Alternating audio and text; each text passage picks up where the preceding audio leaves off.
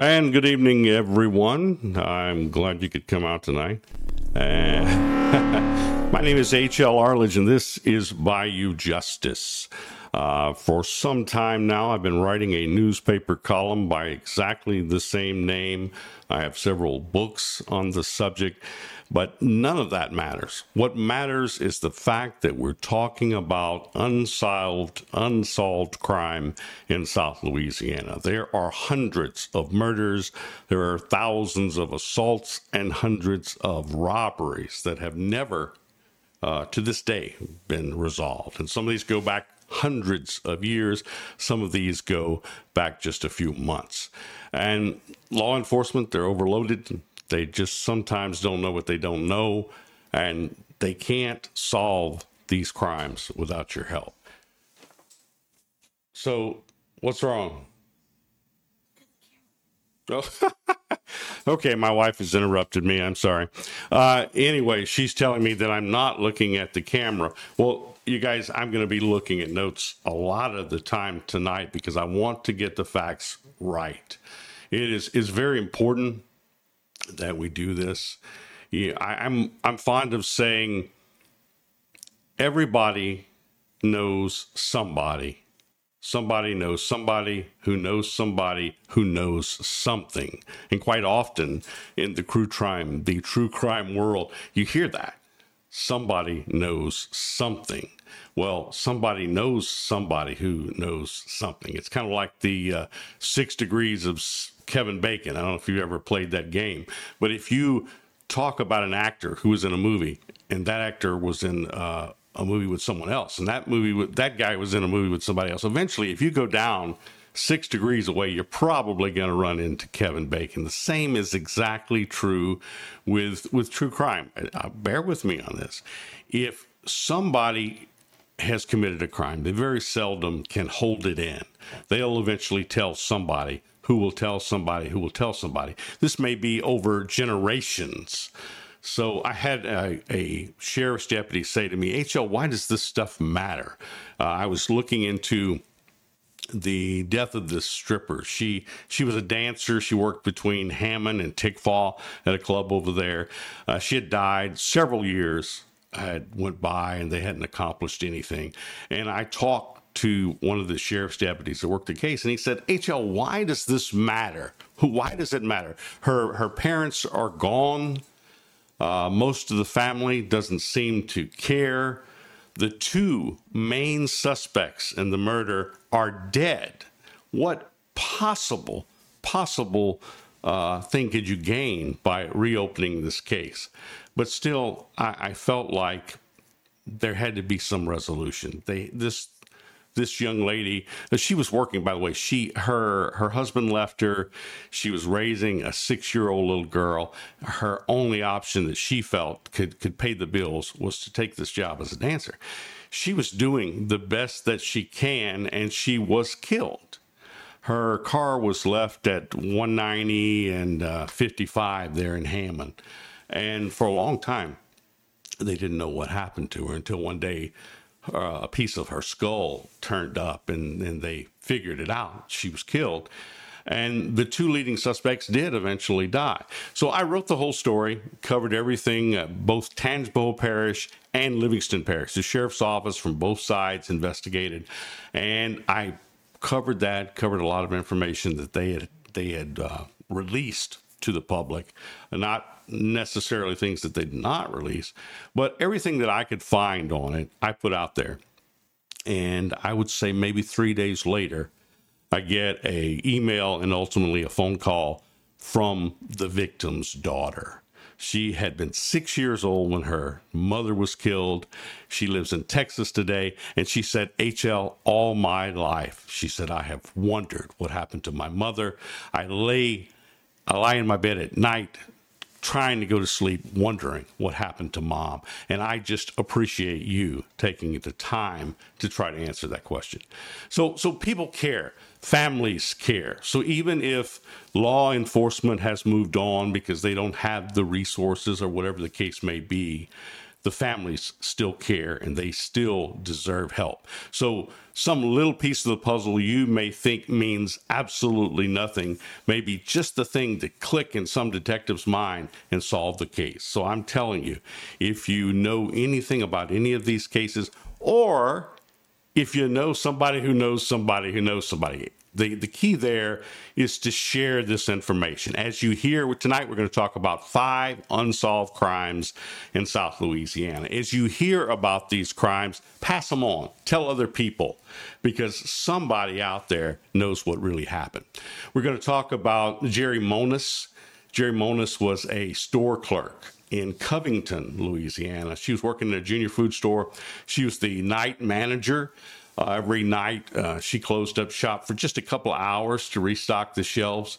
During that time, she went missing. The next day, the day manager finds that Jerry is gone, and so is the cash register and the safe.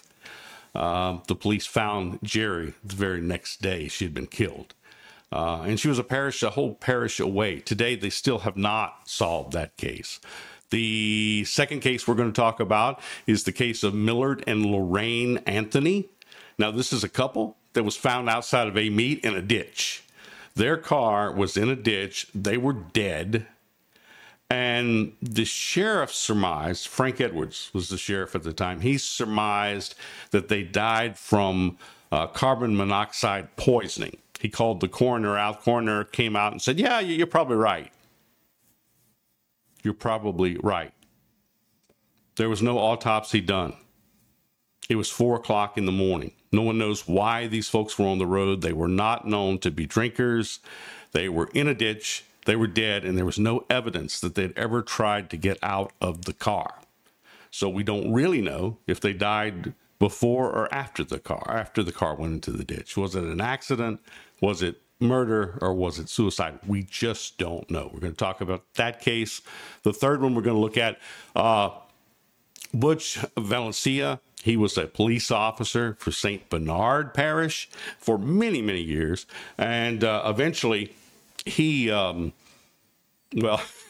you know how it is in politics. If you're on the wrong side, new sheriff goes in, you might be going out. So that's exactly what happened to Butch. He lost his job when they got a new sheriff. And about 4 months after that, he lost his life. He was killed outside a restaurant, this police officer. So we're going to take a look at his murder.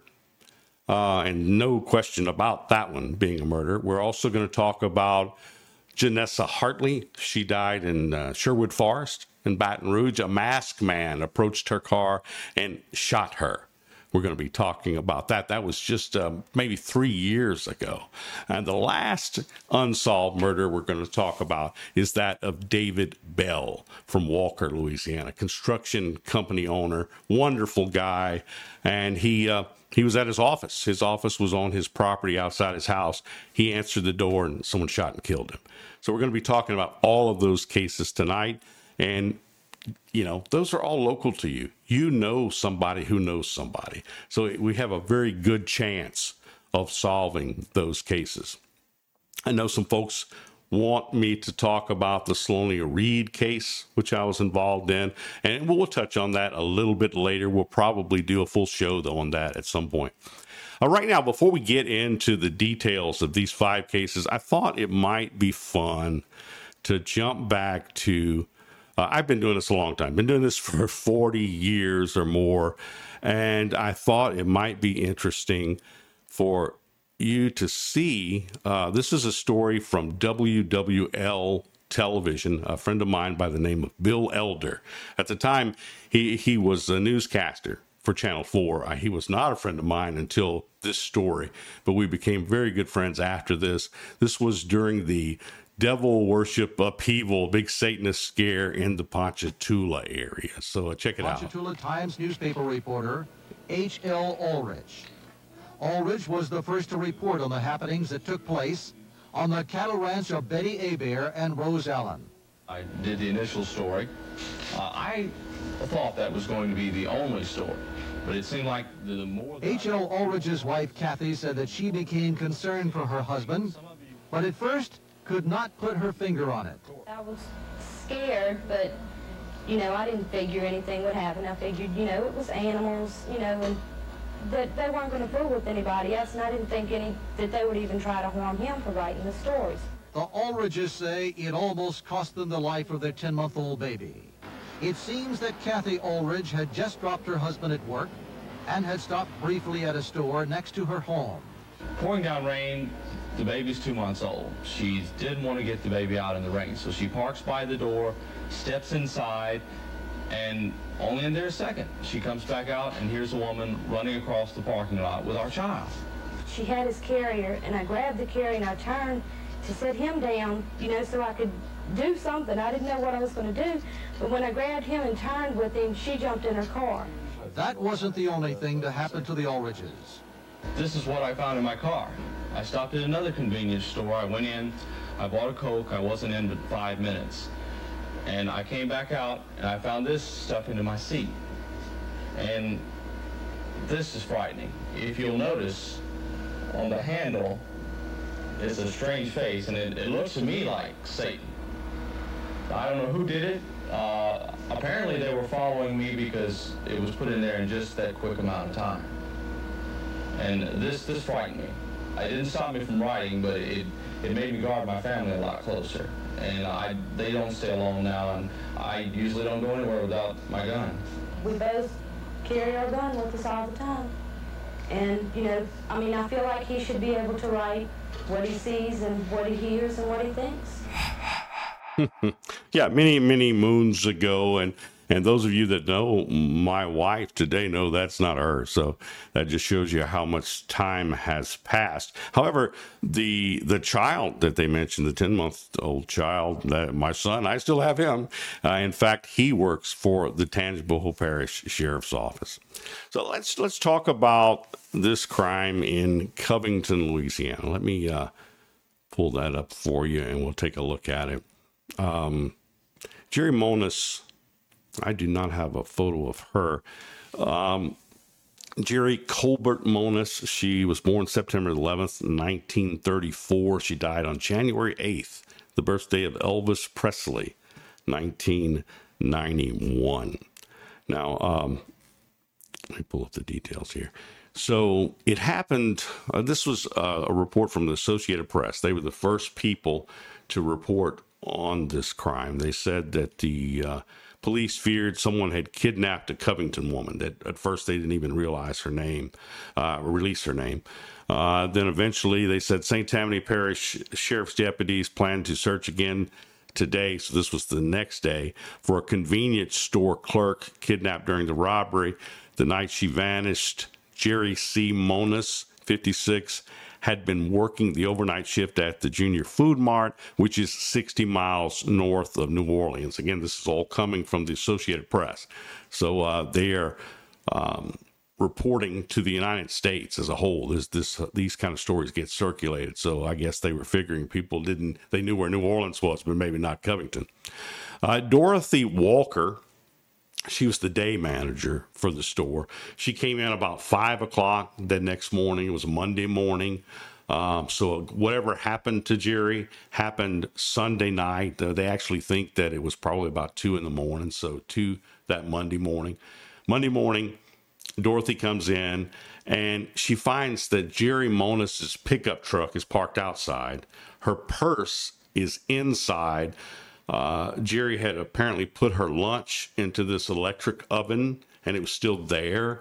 I'm not sure if it automatically cut off or if it was still on and burnt. I don't know the details there, but the cash register was gone and so was the store safe.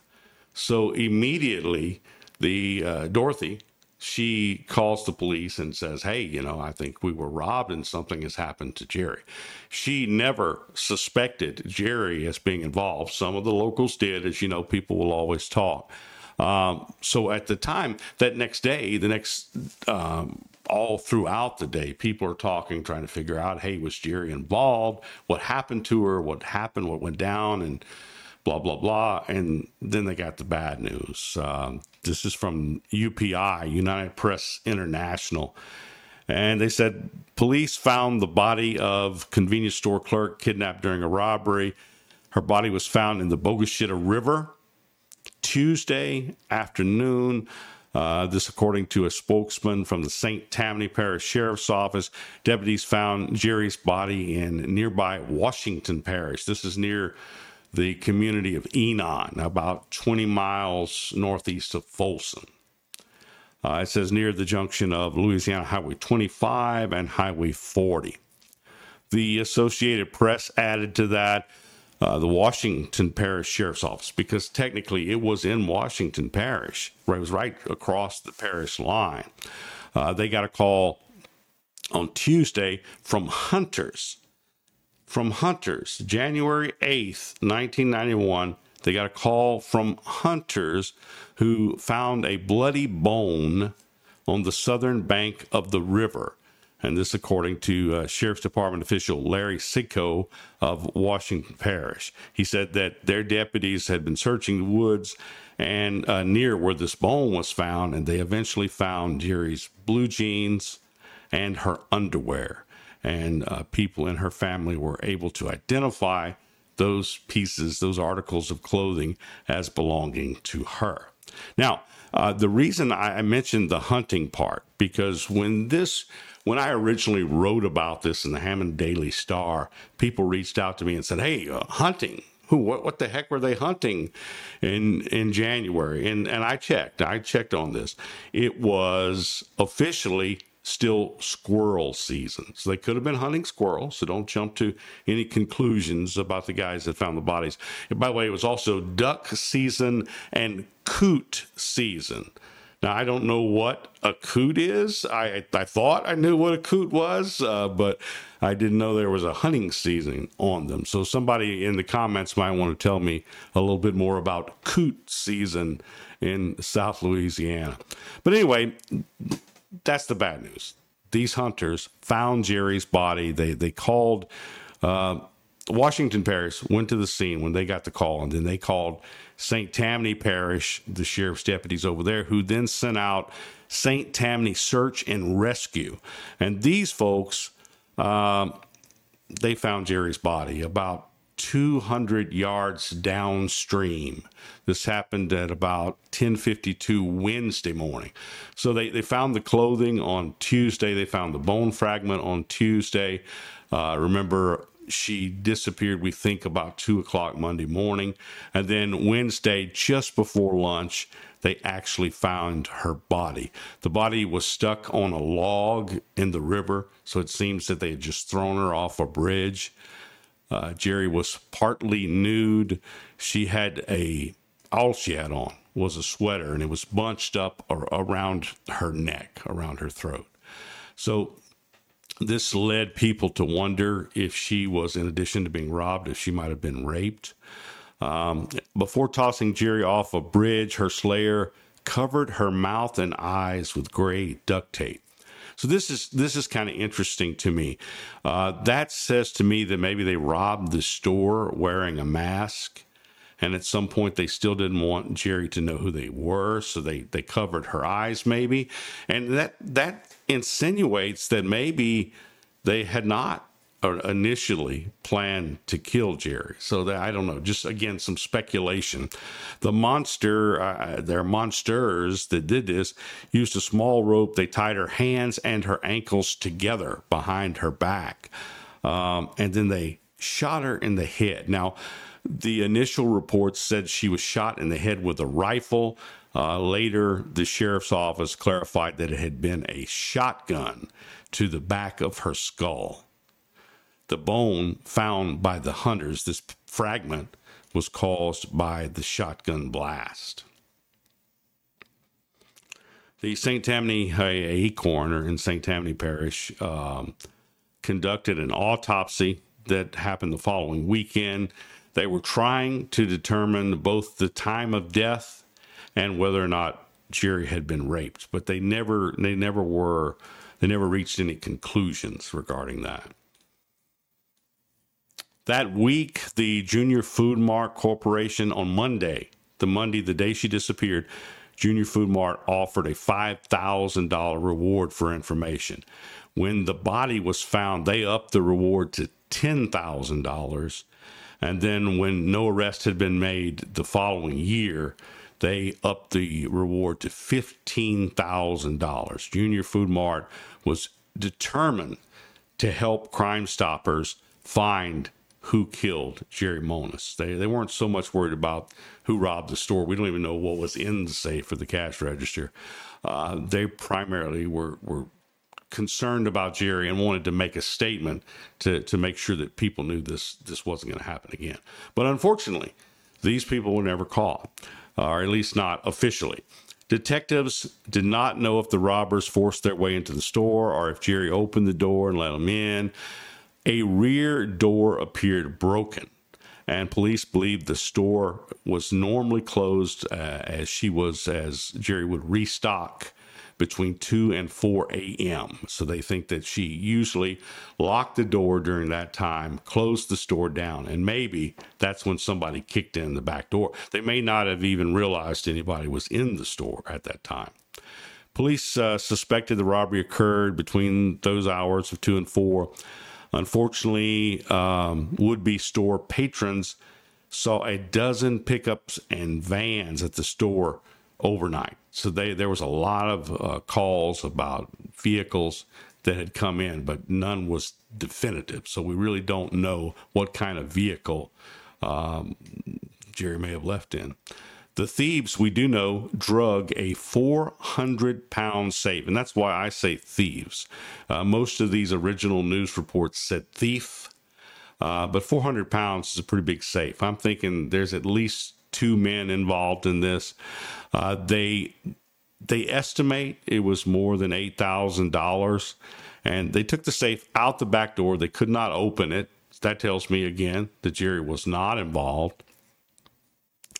Investigators from both St. Tammany and Washington Parish initially believed that 3 men stole the safe. Later, FBI found tire tracks of a dolly that was used to move the iron box. So, so maybe not 3 men because they didn't carry it that far, but they still had to carry it far enough to get it onto this dolly. I guess it still could have been one big guy, but I'm skeptical. 1 week after Jerry's disappearance, St. Tammany Parish Coroner Ted Brushowitz said an autopsy showed a high-powered rifle, not a shotgun. Okay, so it's the opposite of what I said earlier. Created the wound in the back of Jerry's head. He said his office could not determine anything else. So they didn't know for sure when she died or whether or not she had been raped. Larry Ciko, forgive me if I'm saying your name wrong. It's Ciko. He told the television crew, we have some possible suspects from other cases. We don't know if Miss Monis knew her abductors or if they killed her because they thought she had seen them or knew something about them. They may have been regular customers at the store. At this time, Larry said, we just don't know. He said authorities believe someone kidnapped Jerry, planning to force her to open the safe, and then killed her so she would not identify them. St. Tammany Parish Sheriff Patrick Canulet said the safe robbery involving convenience stores in the parish was one of about 12 that had happened in the 3 weeks prior to that. So he thinks it was a whole ring of folks going on. And that reminds me very quickly, as I'm saying this, I have to say this, of the KK robberies. You remember around that same time of KK's, that store over in southwest Louisiana. Very similar robbery. They took the safe in that, I believe. Anyway, he said there had been about 100 similar convenience stores robberies in South Louisiana, even many in the New Orleans area. Still, the Folsom case was first in Louisiana history involving both kidnapping and murder that we know of. Whoever did this, the sheriff said, is a brutal group of individuals. This is a horrible crime. This is the most brutal and heinous murder I've seen in 11 years as sheriff and my 20 years total in law enforcement. 2 weeks later, investigators hoping for a break in the case began intensive questioning of Jerry's family members, focusing primarily on her husband. St. Tammany Parish Sheriff's detectives and FBI agents questioned John Monis multiple times. The sheriff told reporters that investigators interviewed the husband who was an employee at ITT Hartford Insurance Company in New Orleans, in hopes that he could give them something that might suggest who is responsible for the crime. The sheriff declined to say if investigators considered John Monis a suspect. He said, we are pursuing a lot of information. We have received several telephone calls from people with potential leads. We are following them all in hopes that they will eventually lead somewhere, Sheriff Kenylet said. We're talking intensively to not just the husband, but also other family members. The FBI is trying to develop a profile of potential suspects, and we are assisting all we can. Again, that happened in 1991. Several years later, 1998, January 1998. So truly 7 years later, Sheriff Kenylet left office. He was replaced by Jack Strain. Jack Strain, when he was running for office, made a big deal about the Jerry Monis case, said he was going to solve it. And when he went into office in January of 98, he charged Wayne Fussell, 42, a guy from Franklinton, with Jerry's murder. Fussell had gone to prison in 1992, so the year after Jerry was killed, for the rape of a woman in a meet. However, according to the grand jury that set him free, the sheriff's office offered no evidence to suggest that he killed Jerry Monis. There really was no tie to that murder at all. So about 2 weeks later, that guy walked free. And today, no one has been charged beyond that with the murder of Jerry Monis. So that's the situation there. Let's see, I'm going to, a lot of people said, hey, HL, you can't cover 5 cases in 45 minutes to an hour. And they're probably right. I purposely selected cases that were important, but we didn't have a lot of information to go on. I've got several cases I want to talk about that will easily take an hour, if not more. So we may run out of time. I don't know, but I'm going to try to get through them as best I can. If we need to revisit some later, we will. Let's jump over to the Anthonys. So I mentioned earlier this Willard and Lorraine Anthony. Millard and Lorraine Anthony. Millard was 35. Lorraine was 32. They were from Greensburg, and they were found just east of Amite. Their body was found in a river embankment right off the road. Yeah, I'm trying to see what here it is, 10-foot drop. So their car went off the road, and it fell 10 feet into a ditch, a ravine near the Tangipahoa River. Sheriff Edwards Frank Edwards told reporters they found no signs that Millard or Lorraine attempted to back the car out of the ditch. Apparently, he said the car had been rolled gently down the inclined shoulder. He also noted the car was not damaged in any way. And that really stuck with me. The sheriff said the car had been rolled gently down the inclined shoulder. So not they drove the car gently or the car rode gently down there. It says the car had been rolled gently. That insinuates that somebody pushed the car after, I don't know, I'm not going to say when, but at some point you would assume it would be after these two passed out, because they didn't try to get out of the car. They didn't try to open the car. They did not try to brake in this car. The car just simply went off the ravine. That could have happened in a traffic accident. But if it was one person, you could say, well, it was a heart attack, or it could have been. Again, they didn't do any autopsy, so we don't know.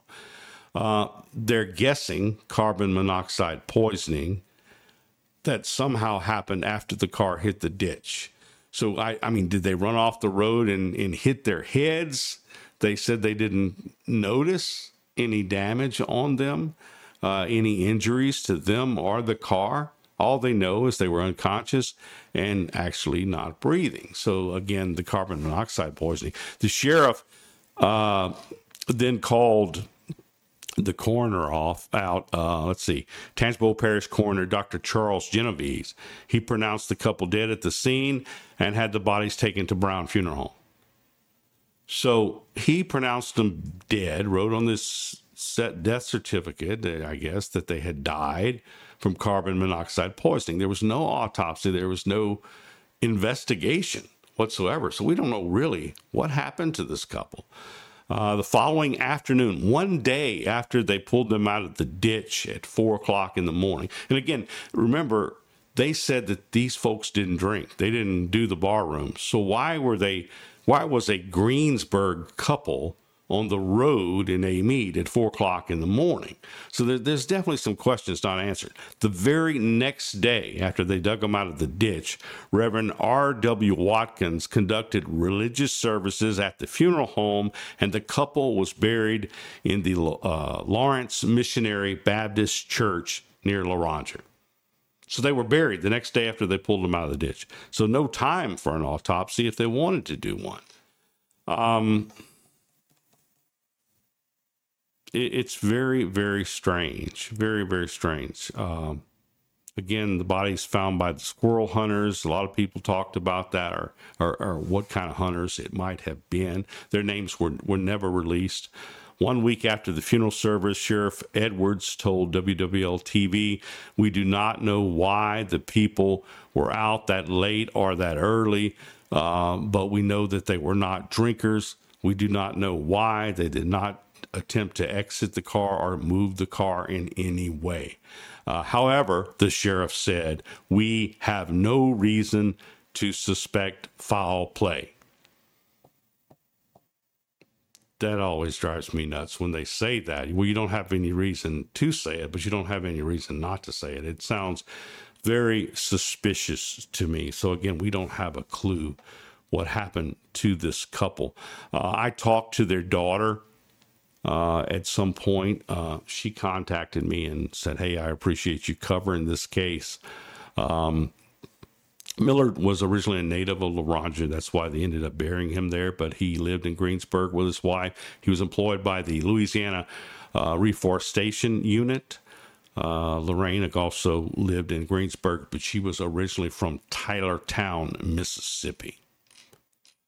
Let me see if there's anything else really here. That's really about it. That's really about all we know about that case. But very, very suspicious what happened to them in 1969.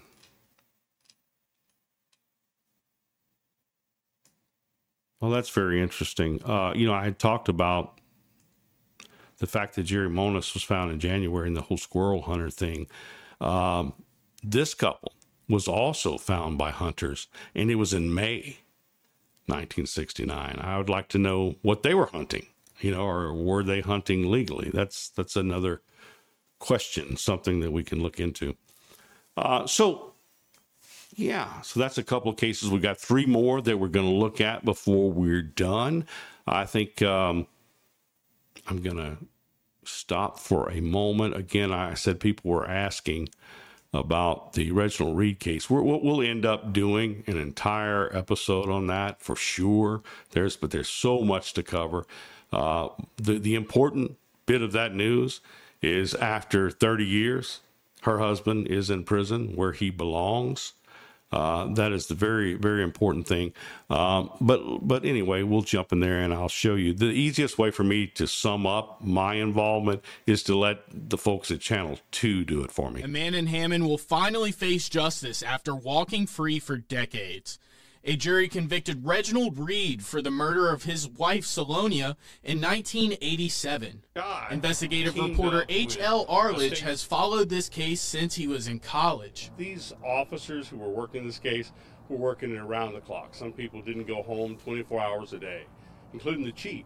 They were so dedicated to this, and I was there visiting with them every day. So I kind of became vested in it at that point. And over the years, it just blew me away that it just fizzled out, because the detectives at that time were confident they had the right guy, but for whatever reason the powers that be wouldn't charge him. Salonia Reed was found beaten to death in her car behind a gas station. The station was only minutes away from the couple's home on Apple Street. A hike went straight through the woods from where her body was found to their door in 10 minutes. But how did Reed steer clear of being convicted? Arledge says Reed's political ties in the area helped. 2 years after the murder, Reginald Reed ran for mayor of Hammond. The officers working this case had him as suspect number one, but through his political connections, he never was charged. After decades of remaining unsolved, the Tangipahoa District Attorney's Office reopened the case after reading Arledge's cold case column. With the help of detectives from state police, they were able to tie DNA evidence from a cigarette to Reginald. They went in and got all of the files, all of the evidence from the Hammond Police Department. They went and found all the retired police officers, brought them all together, reopened this case, and as they say, it's history. Reginald Reed was found guilty of second-degree murder by a jury in 2022. The case that was swept under the rug decades ago was successfully solved by the hard work and cooperation of detectives, the district attorney, and an investigative reporter that never gave up. We have to prove... Oh, well, cut it off. But yeah, we do have to prove that. The last line in that was, we have to prove that our justice system works. And we do, and that's what we're doing tonight. That's exactly what we're doing. Police officers, there's a lot of bad press related to police officers in the last few years. But honestly, we have some wonderful people in law enforcement, but they are largely underpaid. And with that, you may not get the best people in the world because you're not willing to pay them. Our politicians make a whole lot more money than our police officers, and that's a bad thing. That's something that I think we need to make a correction on. I'm looking here. I'm looking at the live chat here, and someone's letting me know. This is a guy from Pennsylvania. He says a coot is a migratory game bird that's something like a duck. So that explains why they have duck season at the same time. It seems as if it's always animal or hunters or mushroom hunters that come across diseased individuals. That's absolutely true. Some of these people who kill people and leave them in the woods, there were several up in St. Helena Parish, several bodies over a 10, 20-year period that absolutely would have never been found if it weren't for people deer hunting up there. So that's absolutely the truth. All right, let's see. The next case that we want to talk about, let's see. I've kind of gotten distracted thinking about this whole Reginald Reed thing. But trust me, there's a lot to talk about there. That's just an amazing case. And I am so happy that is over and done with. So we're going to talk about Janessa Hartley next. No, I want to touch on Butch Valencia. So Butch, here's story. I'll try to speed this up. So Butch, again, he was St. Bernard Parish. I am going to have to look at the notes because I'm not sure of the exact date. Let me take a look at that. 1984. So it was a couple of days before Christmas, 1984. And Butch, he is a former police officer. He's then working as a taxi cab driver, of all things. He's also an electrician, works part-time as an electrician and works as a taxi cab driver. That was long before we had Uber and that sort of thing. And so apparently he knew law enforcement. He was in law enforcement for I think 27 years. So the guy really didn't know anything else. That was his primary mode of employment, was working for the sheriff's office. So when he lost that job, we don't know what he did beyond those two things I just mentioned, electrician and working as a taxi cab driver. The night that he died, his wife, Cheryl, dropped him at a restaurant outside of New Orleans. And it was a bar and grill. Let me see what the name of this place is. By the way, there's still a $1,000 reward for if you can help find Butch's killer. Lou's Seafood and Lounge. This was at 703 East Judge Perez Drive near New Orleans. It happened around Christmas in 84. In 1985, the sheriff's office, St. Bernard Parish, released a composite sketch of the man that they thought had killed him. The barmaid that was working there, the bartender, she described him as 6'2", weighing 230 pounds. He had a pot belly, brown hair, brown beard, mustache. She said he wore a red flannel shirt and blue jeans. So what happened? He was sitting at the bar talking to Butch, and the person next to them overheard Butch asking him about some money that he owed him. And Butch had actually told his wife that she was going to drop him off there to collect some money from this guy that had owed him money. Somebody sitting at the bar heard him call the person Val. It was a guy, but heard him referred to as Val and saying, hey, I really need this money. I'm really in dire straits. And he said, well, I am too. I don't think I can help you. I do have some money in my truck, but it's not everything that I owe you. And with that, this guy, Val, said, oh my goodness, my truck, I just realized I think I locked my keys in the truck. Well, the guy that was sitting next to them just happened to be a locksmith, and he said, oh, hey, I can help you. Let me follow you guys out. I'll get you in your truck. So they went out to the parking lot. It was a yellow Chevrolet pickup. Got out there, and just as the guy was like 2 feet from the truck, he says, oh, I'm so silly me. I didn't even lock the truck anyway, so the keys are inside it, no problem. So he kind of waved the locksmith off, and the locksmith turned around and went back to the bar. Before he got to the door of the bar restaurant, he heard a noise. He couldn't tell what they were saying, but it sounded like a threatening voice. And he turned back around to see this guy, Val, with a gun pointing it at Butch. And with that, he went inside, the locksmith, went in, talked to the barmaid, and asked her to call the police. They called the sheriff's office, but as she was dialing the number, they heard a shot. They then ran outside, found Butch in a puddle of blood in the parking lot. The yellow pickup was on its way out. And that's all we know. The only other clue was when they were talking about the money at the bar that Val apparently owed Butch. They mentioned Jefferson Downs. They mentioned the racetrack. So it had something to do with that. That's all we know. But if you know more about that, I would certainly like to hear from you, and I'm sure so would the St. Bernard Parish Sheriff's Office. So let's get over and talk about Janessa Hartley. Janessa, we are running out of time, so I'm going to tell you as quickly as I can. Janessa was, but again, I'm not really good with numbers. I don't remember like how old she was and things like that. So let me look. Okay, 57. So she was about to celebrate her 57th birthday. So she's 56 years old. Her and a friend named Linda meet some other girls, and they go to a restaurant. They're celebrating her birthday that night. This is January 15th, 2019. So after that, they had a few drinks. They ate, nothing serious, no serious amount of alcohol, anything like that. And then Linda had rode with Janessa. So she went and dropped her off at her house. But, as ladies do, they're sitting outside. They're having a conversation in the car in front of her house.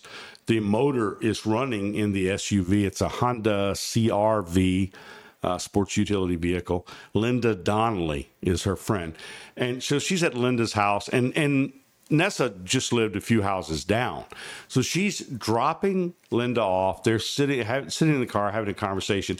And then Nessa looks over and she sees the shadow of someone behind an oak tree in the yard. And says, what was that? And then when they pointed, this person came out from behind the tree. This person had a hoodie on, and they had a mask over their mouth and nose, kind of like the old Western style thing. You couldn't see what it was, and they're waving a gun. The person walks up to the SUV, grabs the door handle and shakes on it, and is yelling something. Now, they had the air conditioning running in the car. they could not hear what the guy was saying, but they knew he was saying something. The doors were locked to the vehicle, and he couldn't get it open. So Janessa revved the engine of the car, thinking, well, it scared the guy off. What could she do? And at that point, the guy fired into the driver's side door and shot Vanessa. At that point, Linda, trying to help, reaches over, puts the car in reverse and helps push the gas to get the car out of there. The car backs down the driveway. The guy is still trying to get on the door handle, trying to open the thing. The car bounces out. This is in Sherwood Forest, bounces out in the highway, and another vehicle's coming by, a van. They blow the horn just as the car pulls out in front of them. The car ends up in the driveway of the neighbor across the street, and the van speeds on, doesn't stop. And at that point, the van kind of goes up. Linda reaches over, puts it in neutral, and then it bounces it back down the driveway and ends up on the side. When the police got there, that's where it was. And Vanessa was in the driver's seat, kind of slumped over, and they pulled her out of the car and tried to do CPR, tried to bring her back, but they did not have any luck. The police said that it was probably a carjacking. Linda believes it was probably a failed carjacking. The police said because of this, just where this street was, let's see if we can find that. They were saying that the street is just right in the direction of where, I don't know, where known carjackers are driving. I don't know. It's kind of strange there, but let me find I want to find the actual statement here. I'm not seeing it. I'm not going to spend a lot of time digging for it, but here it is. Okay. In another television interview, Baton Rouge Police Department Detective Ross Williams agreed with Linda, explaining that this neighborhood is a throughway between two major roads. Some of the side streets that cut through from Old Hammond Highway to Goodwood are the ones that access the throughway, Williams said. He said one of those cut-through roads is Havenwood Drive, which is where this happened, or actually it intersects the road where this happened, which was Brookshire Avenue. And then that's near the address where Nessa and Linda sat in the Honda CRV when all of this happened.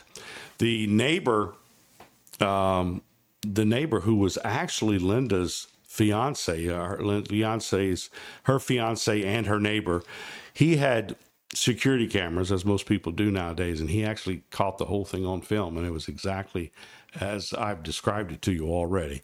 But to this date, they never caught the person who shot Nessa. They don't know. It's very possible that van, actually, the van seemed to slow down when it got around the curb, and the guy with the gun ran across the lawn in that direction. It's very possible that they were with him, and he got in the van and left with them, or it could just be purely coincidence and they have nothing to do with it.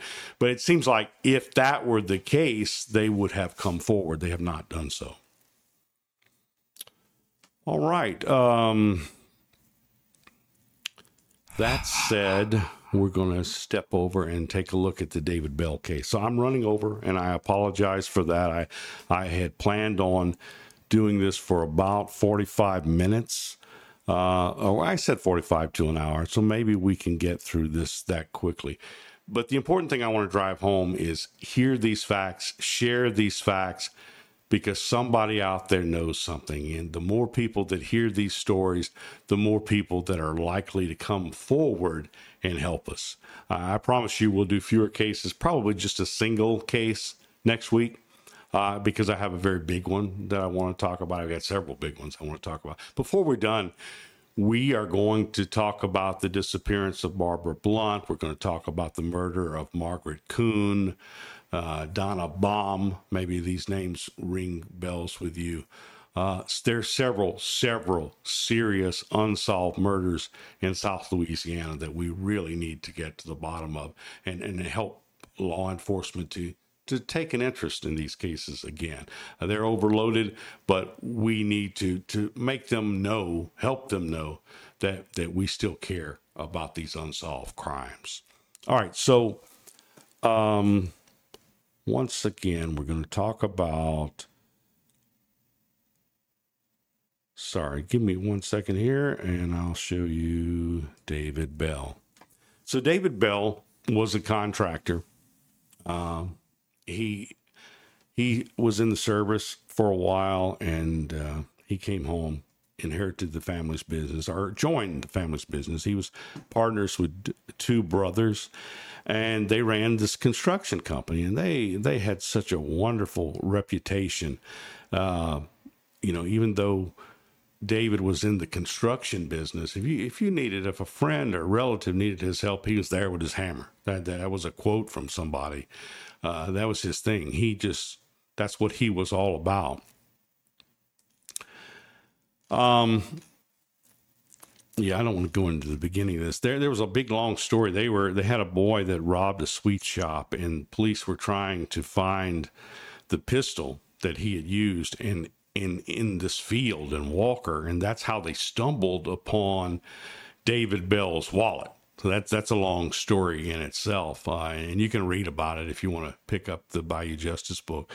But the short of that is they found his wallet. David Bell, they suspected, had been killed in part of a robbery, but then they find his wallet, and it was very clear that he had not been robbed, and nothing in his office had been stolen. So very, very important facts there. When all of that came to light, that changed a lot of things. David was shot. They took him to the hospital. He died at Lady of the Lake Medical Center in Baton Rouge the following day. What happened was David had went to the bowling alley there in Denham Springs. It's gone now. It's Putt and Bowl at 744 South Range Road in Denham Springs. He would go there every week. He was part of a league, and he would always bowl with that league. I talked to a guy named Jeff Oliphant, very good friend of David's and one of his fellow league bowlers. And he told me that David was there like clockwork. He was there every week. Gretchen Bell is David's wife. He said that she never, ever came to his games for whatever reason, never came to watch him bowl until the night that he died. She came in, and he said she was on her cell phone pacing up and down the whole time. He left there.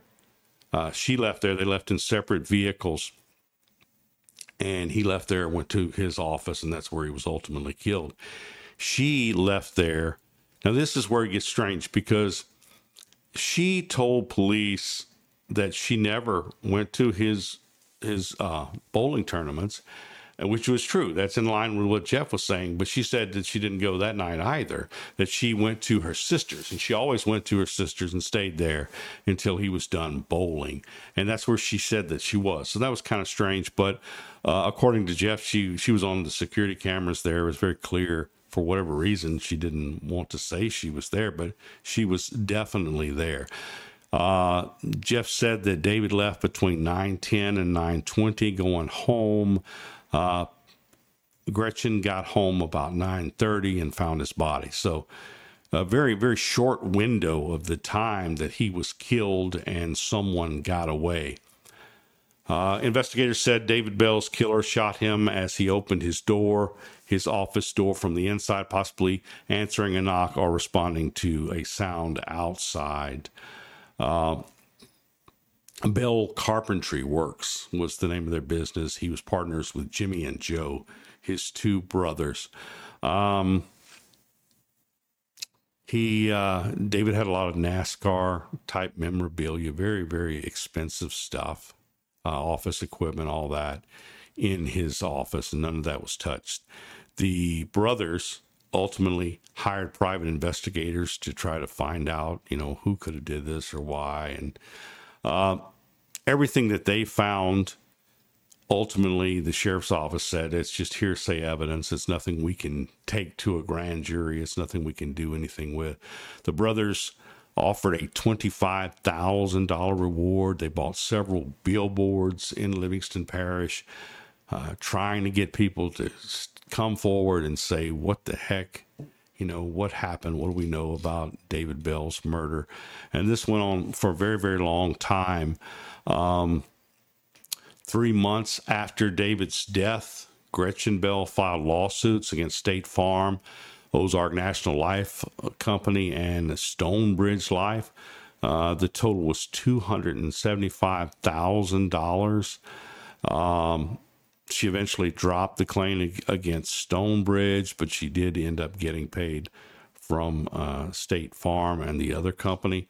At one point, they didn't want to pay because David had put his mother as a subsequent or a secondary beneficiary on one of the policies.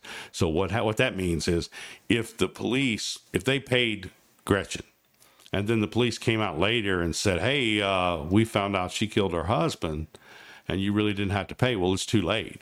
But at that point, they would then have to pay the secondary beneficiary. So they were very concerned about that being the case.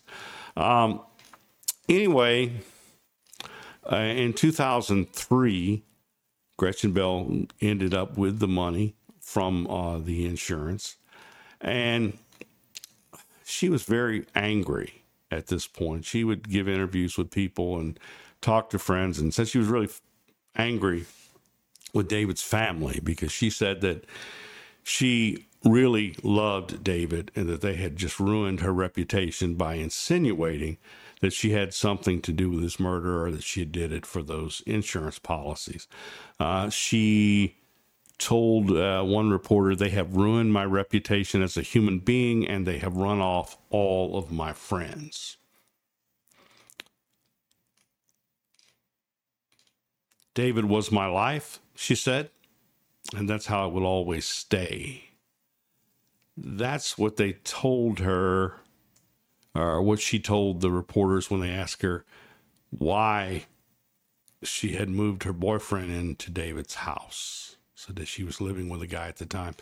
The guy was a guy by the name of Dallas Arsenault. He was living with her, but she said, "No, I'm seeing him, but I'll never marry again because I love David."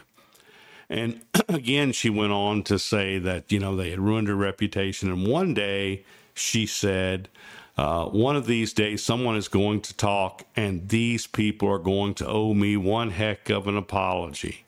Well, guess what? One day, someone did talk. In 2005, Darrell Vern Armstrong III, 36 years old, of Lafayette, told police that Gretchen Bell Arsenault, 40, notice Arsenault, so by then she had actually married the guy she said she wasn't going to marry, paid him, Darrell Vern Armstrong, and another man $5,000 to shoot David Bell. That's what he said. He said he and the other man attended a planning meeting with Dallas Arsenault in November of 2001 and watched Paul Marks, 46, of Holden, shoot David Bell the following December. In 2007, a Livingston Parish grand jury indicted all of those folks, the alleged conspirators, charging all three with second-degree murder. After announcing the indictment, Assistant District Attorney Charlotte Hebert told reporters that should a jury convict them, the law required the judge to sentence all three to life in prison without probation, parole, or suspension of a sentence. Following the arrest, Livingston Parish Sheriff Willie Graves told reporters the detective did not charge anyone in 2005. They actually didn't make the arrest in 2007. He said they didn't arrest him in 2005 because they had no evidence to corroborate the confession. Remember, Armstrong confessed. He took a polygraph test. He passed it, but nobody else supported what he was saying. So therefore, they didn't arrest him in 2007 when they finally found some other witnesses who said, yeah, Armstrong's telling you the truth. And then they gave him another polygraph test. He passed that. Okay. So you'd think, well, this is not a cold case anymore. It's a closed case, except that before his trial in 2009, Darrell Armstrong recanted his story and the charges were thrown out. Today, the murder of David Bell is officially unsolved. What do you know? Everybody out there knows somebody who knows somebody who knows something. And that's about all the multiple crimes that we have in South Louisiana. If there's anything like that, anything that you can help with, I urge you to come forward now. And if you don't know, then share. As we talk about these stories week to week, make sure that somebody else hears about them. Spread the word because, again, somebody knows something. And eventually, we will be able to get some peace of mind for the families of some of these victims. In some cases, we may actually, as we did with Reginald Reed, we may find some guilty folks and get them into the place where they need to spend the rest of their lives. I'm H.L. Arledge, and this is Bayou Justice. Thanks, everybody.